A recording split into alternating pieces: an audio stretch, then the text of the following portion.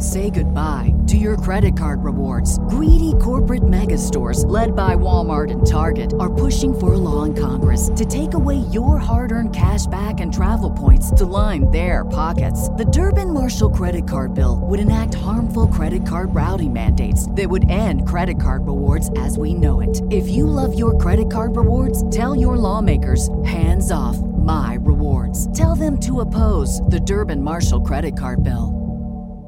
We have a little bit of a luxury now. And that luxury is Katrin. Katrin, I mean, everybody knows who she is, what she stands for. She was the Spirit of the Games award winner last year. She is the epitome of what we're looking for. Well, the second pillar that this thing has been built upon is Cole Sager, another Spirit of the Games award winner who seems to do everything the right way and has all like those two really help to create the foundation. And as you said, like one person could come in and destroy. Yeah, but at the same time, like if you have a strong enough locker room, you could take some risks and some flyers on some people. Yeah. We're not doing that yet. So it is a down the road. We recognize that we don't need to get everyone to fit the perfect mold. We don't need to do that. But it's kind of like in entrepreneurship, like the first 15 hires are kind of crucial to the long-term success. We're being very intentional with this team that we've created now.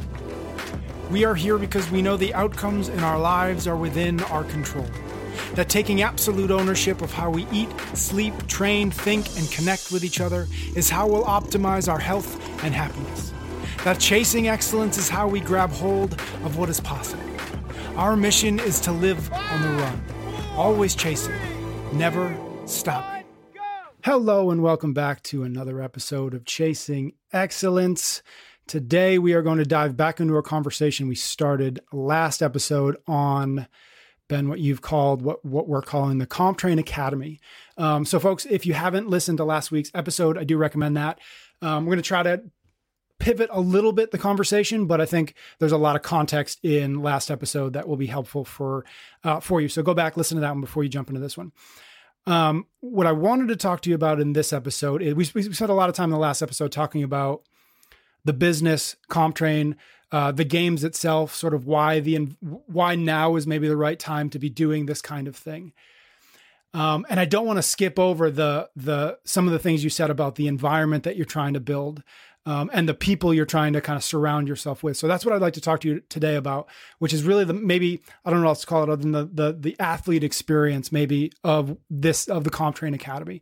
Cool. And I want to start first with a question that we hit on a little bit in a 2-minute drill recently. Somebody had asked this question about, how are you going to make sure that having these multiple game athletes in the same place at the same time aren't actually a detriment to their own individual training, right? We've talked a lot about in the past, what happens if two games athletes are constantly training with each other? Well, what might accidentally happen is that they end up competing every day, that they're not training, that they're not practicing. But because I've got, Johnny next to me and he and I are always pushing each other, suddenly every day, every training session is a race, right? And so that to me is the first question for you is, I know we're at the beginning of this, but now that you've got these athletes in the same place at the same time, how are you starting to think about the necessary balance of making sure that individual needs are met, but also that you're taking advantage of the fact that they're now surrounded by 2, 3, 5, 6 other games athletes? How are you going to start to play with that balance? Yeah, it's balance. It's a little bit of it's like fire, right? It could be, fire could be this like incredible, amazing resource that changes humanity, or it could burn the freaking house down. It's super dangerous. So you got to make sure you tend to the fire very, very carefully and not give gas to the wrong aspects of it. It's a great question, Pat. And it's something we've thought a lot about. And it's one of the things that we were most curious how it was going to play out. But it's the thing I've given the most attention to. I believe that there's a real benefit when this can be done correctly, a massive benefit. It's not just about like they push each other every day. It's honestly about what greater thing is there in the world? I mean, like Maslow's hierarchy of needs, right? Like after you can breathe, after you have like a comfortable place to sleep, the next thing you want is to belong to something. These guys are individuals. Like, what do they belong to, really? What we're giving them is an opportunity to belong to this team. And I use that word like specifically. We are a team. Now, that doesn't just happen. It starts first and foremost with the athletes that we recruit, and we vet them, and we make sure that they're going to be a good fit. We look for certain temperaments and characteristics and the right people. And that's not to say that they're all the same. They're very, very different. Like Chandler is very different than Sam, and Sam is very different than Katrin, and Katrin is very different than Cole, and so on. But they all work together really, really well. We've been doing this for a little over a month, 6 weeks or so. Could it still go awry? Yeah, I'm sure it can. And when that happens, as long as we've instilled the right, I'm trying not to use the buzzwords, but it's impossible not to. We have to lay out truly what is important to us. That's called values. It's, and the buzzword is core values. And I hate even using that word now, but who are we? What do we believe in? Now, if you believe in your performance above all else, this probably might not be the place for you. If you believe in some other things, this may or may not be the place for you. If you believe in the things that we espouse, then this place definitely is for you. And then from there is making expectations incredibly clear at the onset. So I'll give a real world example of this. And these conversations were had with everybody. So none of this is behind the scenes whatsoever. It's just one of our, we have Emma. Mm-hmm. Emma is a developmental athlete. So she is training with the elite athletes. There was some conflict about whether who gets to use what equipment when. Totally makes sense. Like, we're going to run up against those things. If we don't navigate that with total transparency and total clarity, it leads to this weird kind of like rumors talking about each other, these weird kind of like feelings, like it escalates really quickly. Instead, we made sure that people understood how to navigate these things, which is this dichotomy we have between two principles: never whine, never complain, never make excuses. That is one of our principles. It's like, if you do that, you are a victim. Victims complain, victims whine, victims make excuses. That is the lowest level of mindset. We are so far from there. That is almost in direct opposition to this other principle we have, which is always be communicating. Like, if we're always communicating and we need to communicate about things, that issues and potential things that we need to mitigate, how the hell do we do that without complaining? Like, I have a problem. I'm supposed to be communicating with it, but I'm never supposed to want to complain. Like, coach, like this is a crappy place to be. So we set it up the right way, and we let people know. If you have a problem with another person on this team, another coach, another athlete, a manager, another employee of our team, feel free to socialize that with somebody else. Feel free to go to a peer and say, I'm having this problem with this person. But there's two things that have to happen when you do that. The first one is you have to enter that conversation with a solution-oriented mindset. Meaning you don't go there and go, that athlete XYZ, she's such a bitch. I can't believe she blah, blah, blah, blah, blah. That's not solving any problems. That's not doing any good for anybody. So it has to be solution-oriented, meaning you go to a person and you're like, hey, I'm having an issue with her.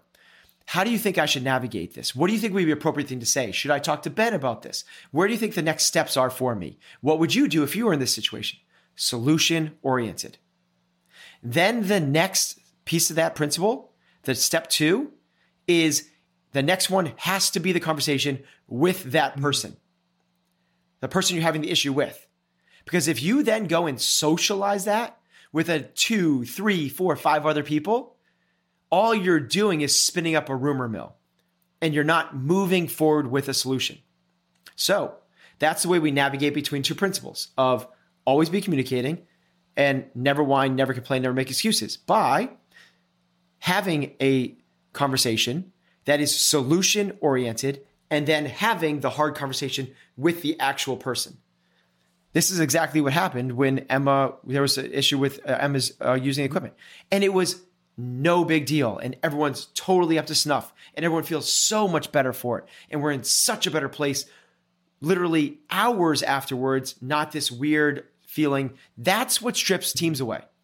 And it's those small things. So the second aspect of it is being really intentional about what it means to be on a team. And you're no longer just an individual. Yes, you compete in an individual sport, but we are training as a team. We have to understand those two differences. You are competing as an individual, you are training as a team. And if we're training as a team, I stole something from Doc Rivers, the former coach of the Celtics turned LA Clippers. He might be somewhere else now. But when he was with the Celtics, and in the middle of the season, he got 3 superstars. He had Paul Pierce. All of a sudden, Ray Allen comes on and Kevin Garnett comes on. 3 superstars. How in the world are you going to take 3 alpha males who want the ball, who want to be the leader, who want to be the voice in the locker room? How do you get them to work together? It's as simple as recognize that you're a team. So what he used was a word called Ubuntu, which is South African. And Ubuntu is what reunited South Africa. It's what Archbishop Desmond Tutu and Nelson Mandela used to bring the country back together from apartheid. And the word means it has no direct correlation to English, but essentially what it means is it's the essence of humanity, which means I cannot be all I can be unless you are everything that you can be. If you are not everything you can possibly be, I will not reach my potential. So I can only be my best by helping you become your best. When we do that, we truly create a team. And what we're looking for is not, did I beat that person in the workout? But like it's true, authentic cheering for the other person because they want them to get more muscle ups. Because if they do, it'll push them in the long run. The third part is recognizing the true measures of success we're shooting for, which if you define that as places on the leaderboard, that's a very finite game. We're not playing the finite game. Simon Sinek stuff, we're playing the infinite game. So we define success very differently. When you combine those 3 things, laying out values and principles, so basically like, who are you? What do you belong to? We're going to lay out the actions and decisions and behaviors that we're looking for ahead of time through our values and our principles. Then from there, these overarching themes about what does it mean to be on a team. After I introduced, we're on week 5 of this now. I meet with them every single day for a half hour.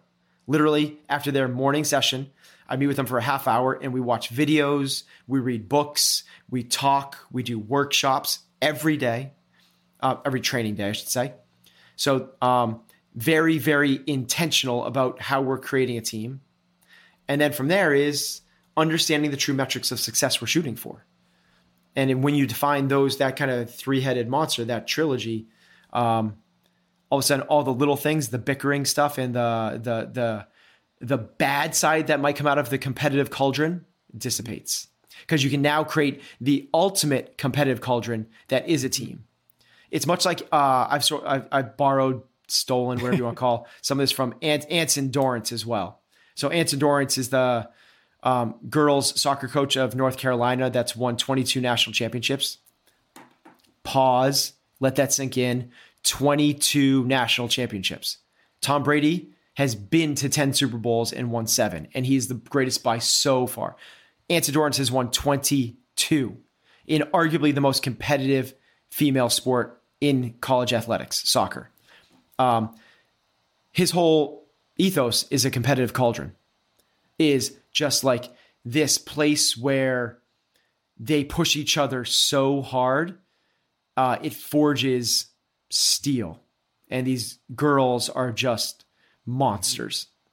You have to be very as much as we're talking about like monsters and competitive cauldron and steel and fire and aggressiveness, it has to be handled with white gloves. Like you have to be very intentional behind the curtain, right? You have to make sure that you're setting it up.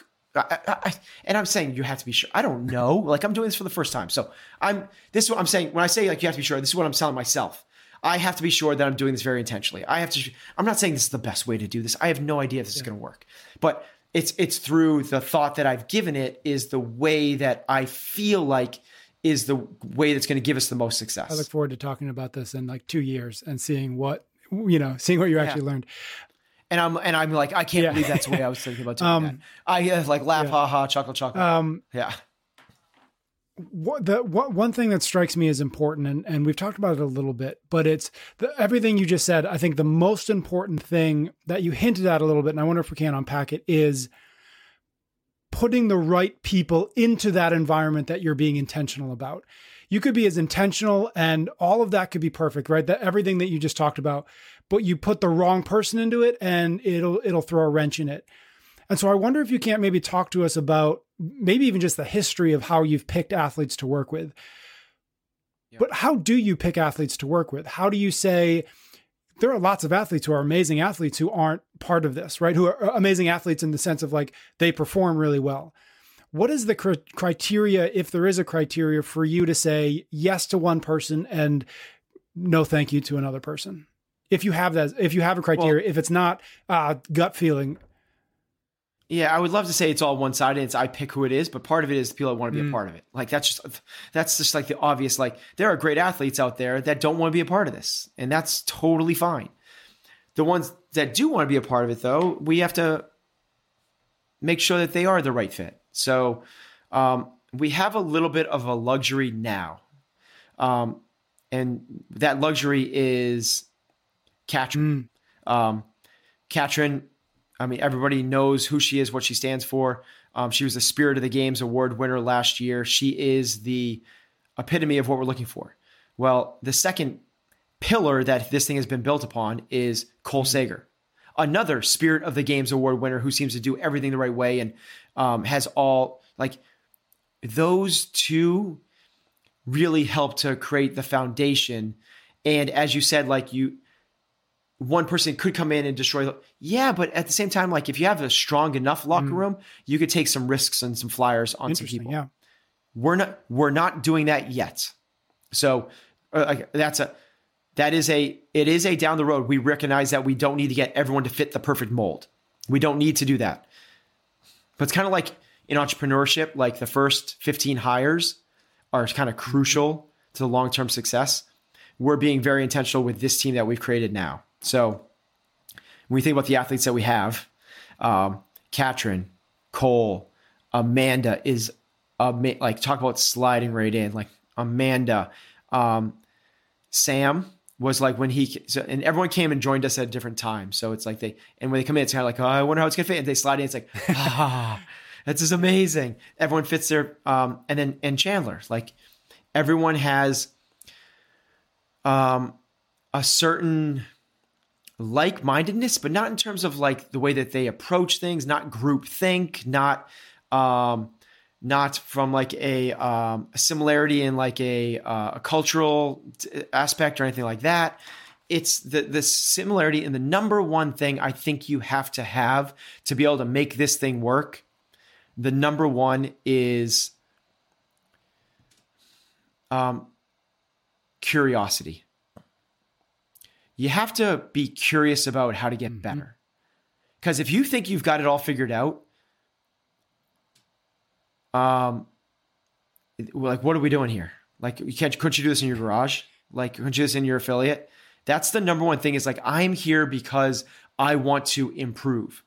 If you're not curious, and call it a growth mindset, fixed mindset, that type of thing. The opposite to me of curious is like, I'm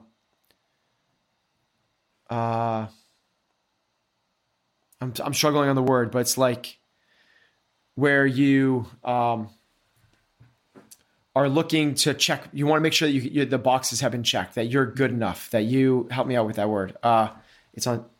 I don't know why I'm struggling with that. you're looking to make like the opposite of this curiosity thing is like, how do I get better? What are they doing? What can I learn from them? The other way is like everything becomes pass fail, where it's like, I'm either going to beat them today or I'm going to lose to them today. And you're going to destroy yourself if that is who you are at the center of your being. So that's the one thing that we kind of search out above and beyond all that, from a character standpoint. The other ones are like kind of, I call them like permission to play a little bit. It's like, you got to work hard, but at our level, everyone works hard. But there's this little other thing, and it to me, it spurs from the curiosity aspect, is like, people work hard, but a lot of times they don't work hard on things that they don't like to do. Yeah. Right. And even at the highest level, this shows up a lot. Even in basketball, people that are good at 3-point shooting like to go and shoot 3-pointers. They don't like working on boxing out somebody and getting rebounds. In our sport, you're rewarded for how good you are at what you suck at. So there's that level of it, is like this humility aspect of this willingness to work hard on the things that you're not good at, not just willingness to go dark in the things that oh my gosh, he's not scared of throwing around the big weights. Yeah, because he's the strongest athlete in the field. Oh my gosh, she's not scared of this 10K run. Yeah, because she has the best endurance in the field. That type of stuff. Flip the script on those. So from there, the next thing that we look at is some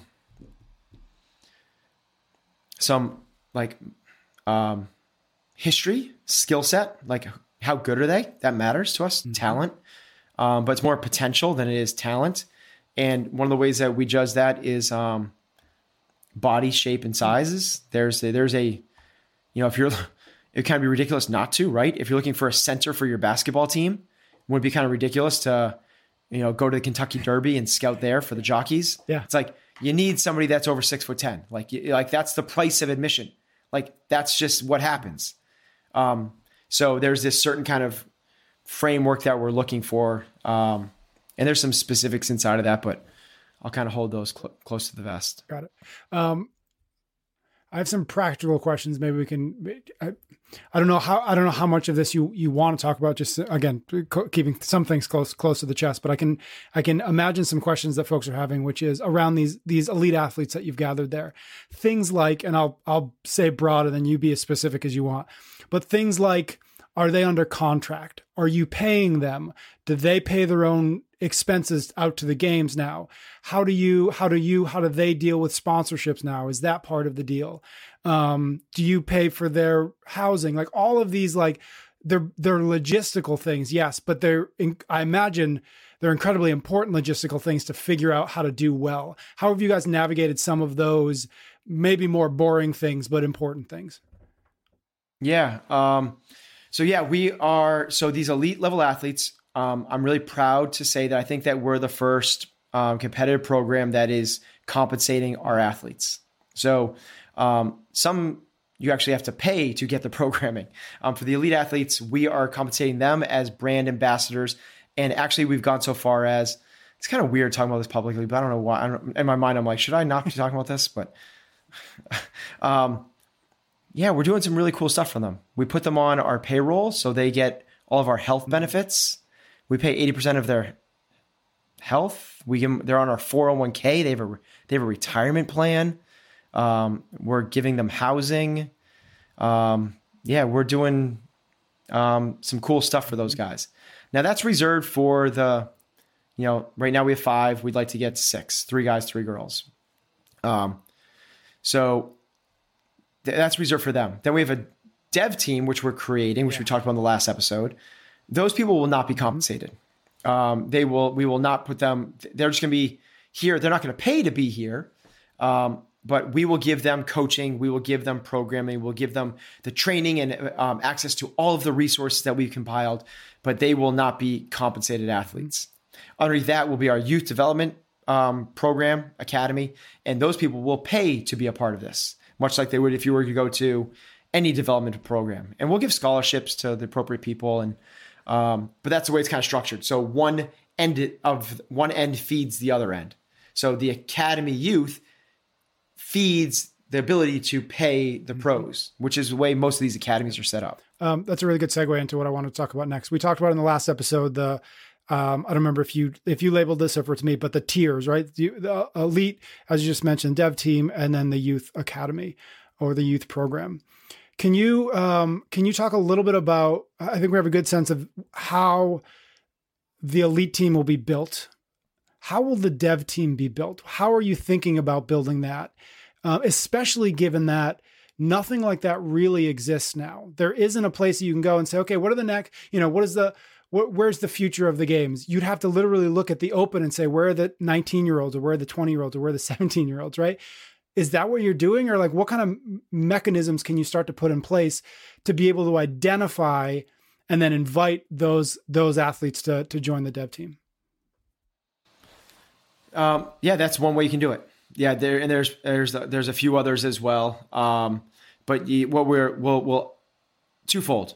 There will be an application process, so you could apply to become a part of this. Just like it's college, right? Think of a D1 sports team. You could walk on, so you could just start training at CF&E, and all of a sudden we're like, oh my God, dude, you're a freak. You should come and train with us a little bit, and then you become a part of the dev team. You could apply to be a part of the team, or we could do it through recruiting processes as well. And we will be doing, we'll actively recruit as well. I don't know what percentage is going to come from where, because we haven't done it yet. So in the beginning, maybe it's 90% recruiting, or maybe it's the opposite. I don't know. Maybe it's 90% people just showing up at our door. We don't really quite know what that is yet. And the reason we don't know yet is because we're purposely not, that's a year or two away. We purposely don't want to get ahead of get over our skis. We want to be able to make sure that we're doing what we're doing well first, and then we'll build the developmental program. So we only have that one in-house athlete in Emma right now. But yeah, it's going to be super exciting to be able to get these, these different age groups and these different abilities in here. And the biggest prerequisite will again be the same thing, is like, are you the right fit from a character standpoint? And then do you have potential? Like, do we see that you could be great, not good? Like we want to get people to be on the podium. Like, this isn't about getting to the games. Like we want, it's not about, getting people to the Olympics. It's about gold, silver, bronze medals. Yeah. And when you think about let's reiterate that this is a couple years out, so people don't send me messages about how to get on the dev team, because I don't know yet, because you don't know yet. But thinking about when you're going to have the bandwidth to actually execute on this, thinking about like maybe it's a 15, 16-year-old now, let's just say maybe 17-year-old now. What should they be doing? Where should they be thinking about focusing in order to set themselves up for that? When you say, if you're interested in the dev team, email us here and here's the thing. What should they be doing now in the next year, say, to make sure that they are the right person for this idea when this idea becomes a little bit closer to fruition? Yeah. So the number one would be working on the three peaks of like the three pillars. And that is working on your absolute strength. And that's the number one. You need to be strong in our sport, and strength takes years. So what we found is that it's not great for an athlete to be introduced to us at 26 years old and not be strong, because you don't have the opportunity to get them strong. Even an athlete that's entering at 23, 20, there's so much, maybe potentially other stuff they need to work on. Maybe it's swimming or something else.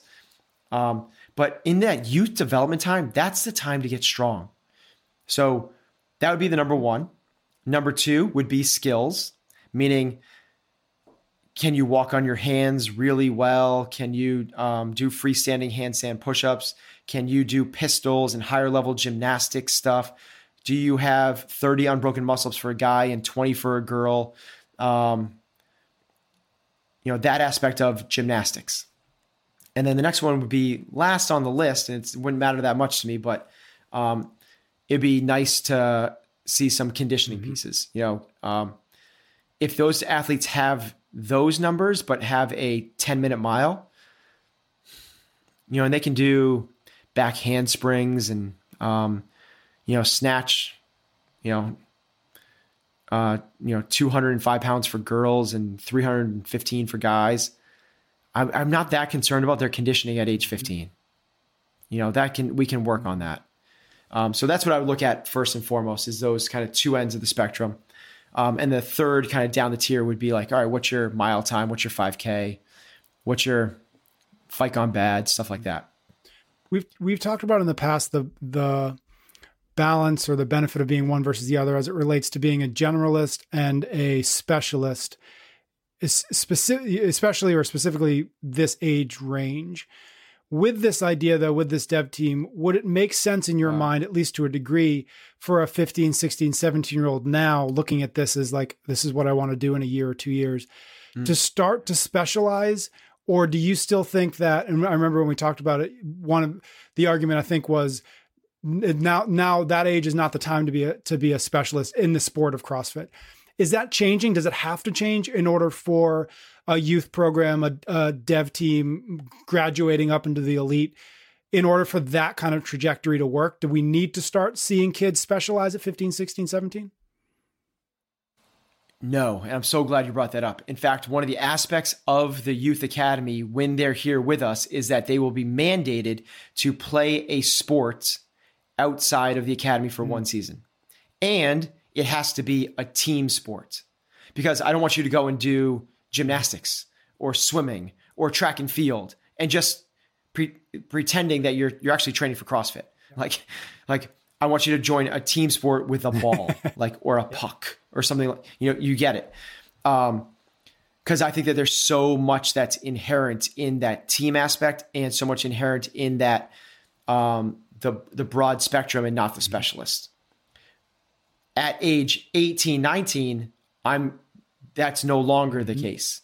At that point, it's not like, like in Range, the book Range, and all the people that have made these arguments, they're not talking about Roger Federer continuing to go play pond hockey 3 days a week while he's on the tour. That's not what's happening. So at age 17, 18, I'd like to see the specialization start happening, but certainly not before that. At age 16 and below, they should be playing at least one team sport. And if they wanted to and they had a weakness, I would actually like to say the person did have a swimming was a weakness. Yes, you can do soccer in the fall and you can do swim team in the winter. Is this so weird that swimming is a winter sport? I guess it's in the pools. That's why. So it doesn't really matter. But anyway, you could do an individual sport as well to work on. What a great way to work on that weakness for a season. And we would seriously encourage and, I already said mandate the additional sports outside of what we're doing. And then so the what it would look like for the youth people is 3 seasons out of 4, they'd be with us before school and after school. I'm sorry. 3 seasons out of 4 before school and after school. And then 1 season they'd be with before school, but training with the other team after school. I'm really curious about specifically your role in all of this. We've talked a little bit about you certainly as the visionary there at CompTrain, right? And bringing in a CEO to handle a lot of the execution on maybe whatever that vision might be. And then again, I know we're 5-6 weeks into this, so you're probably still figuring it out, but what do you imagine your life, your role looking like within this? Like, are you, all 5 of those are eventually 6 games athletes? Are you their coach? Are you doing their programming? You're there for every one of their sessions. Like, that's your life now? Or how do you imagine this evolving personally as you go forward, as you learn more, as you iterate on this? So it's one of the challenges that we've had this year more so than any other, because we were expecting to have one other athlete here besides Katrin. And in that case, like, I could have just done my normal MO, what I've done for the last 10 years. Because we had all these athletes move here, minus Cole. That's such a broken promise. Like, come here so right now I am the head coach of CompTrain. I coach them through both of their sessions every day. Everyone does 2 sessions. And we also have assistant coaches, which are there every assistant coach has 2 coaches. I would imagine in the future, that I am truly just I'm still Katrin's coach. I'm still the one that works with Cole. I'm working mostly with Chandler and so on, but I do envision a future where every athlete that comes in is on a little sub team with another coach. And it's like 1 or 2 or 3, probably maximum 2, a guy and a girl. And it works out well that way. So right now, like in-house, I have Katrin and Chandler, and Harry is working with Amanda and Sam. But we have coaches meetings once a week where we lay out the entirety of the next week. And Dan is working with our developmental athlete, Emma. And we also have Tori, which helps us with our morning mono sessions and is with us a few times in the afternoon. So we actually have 4 coaches for these 4 athletes, which is phenomenal. In addition to that, we have endurance coaches and sports psychologists and nutritionists and other stuff. But these are the people that are on boots on the ground every single day. And I do envision my role becoming farther and farther removed from visionary aspect, if you want to call it that, from like more the big picture and getting more entrenched into the academy side of things. Yep. What from an athlete perspective, what does this mean, this idea? Let's just keep it to the idea, let alone the specifics of how you're going to execute it. What do you imagine this means for athletes in the sport of CrossFit? If this idea becomes real, more real, somebody else is going to try to do their own kind of flavor, their own kind of version of it. If you could look ahead maybe 2, 5, 10 years, do you have a sense of like what this is going to mean for the individual athlete, the population of individual athletes, when this is the kind of environment that the sport is building around the games or around whatever the event structure is? I don't know. That's not the way my brain really operates. I'm not really thinking of it that way. 'Cause in that 4 or 5 years, we're going to be thinking 4 or 5 years out. So there's going to be a new thing. Like we're going to be operating with a new deck of cards, and there'll be different opportunities that allow us new avenues to pursue. So let's say that like other people these things start to pop up, and there's 4 or 5 of these around the world. And they're all doing what they're supposed to be doing. They're, creating perennial top 10 games athletes, and they have a feeder system coming in. And they're sustainable and profitable. And